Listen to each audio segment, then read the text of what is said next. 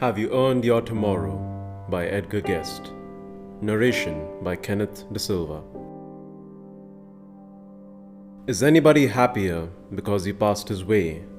Does anyone remember that he spoke to him today? This day is almost over and its toiling time is through. Is there anyone to utter now a kindly word of you? Did he give a cheerful greeting to the friend who came along, or a churlish sort of howdy and then vanish in the throng?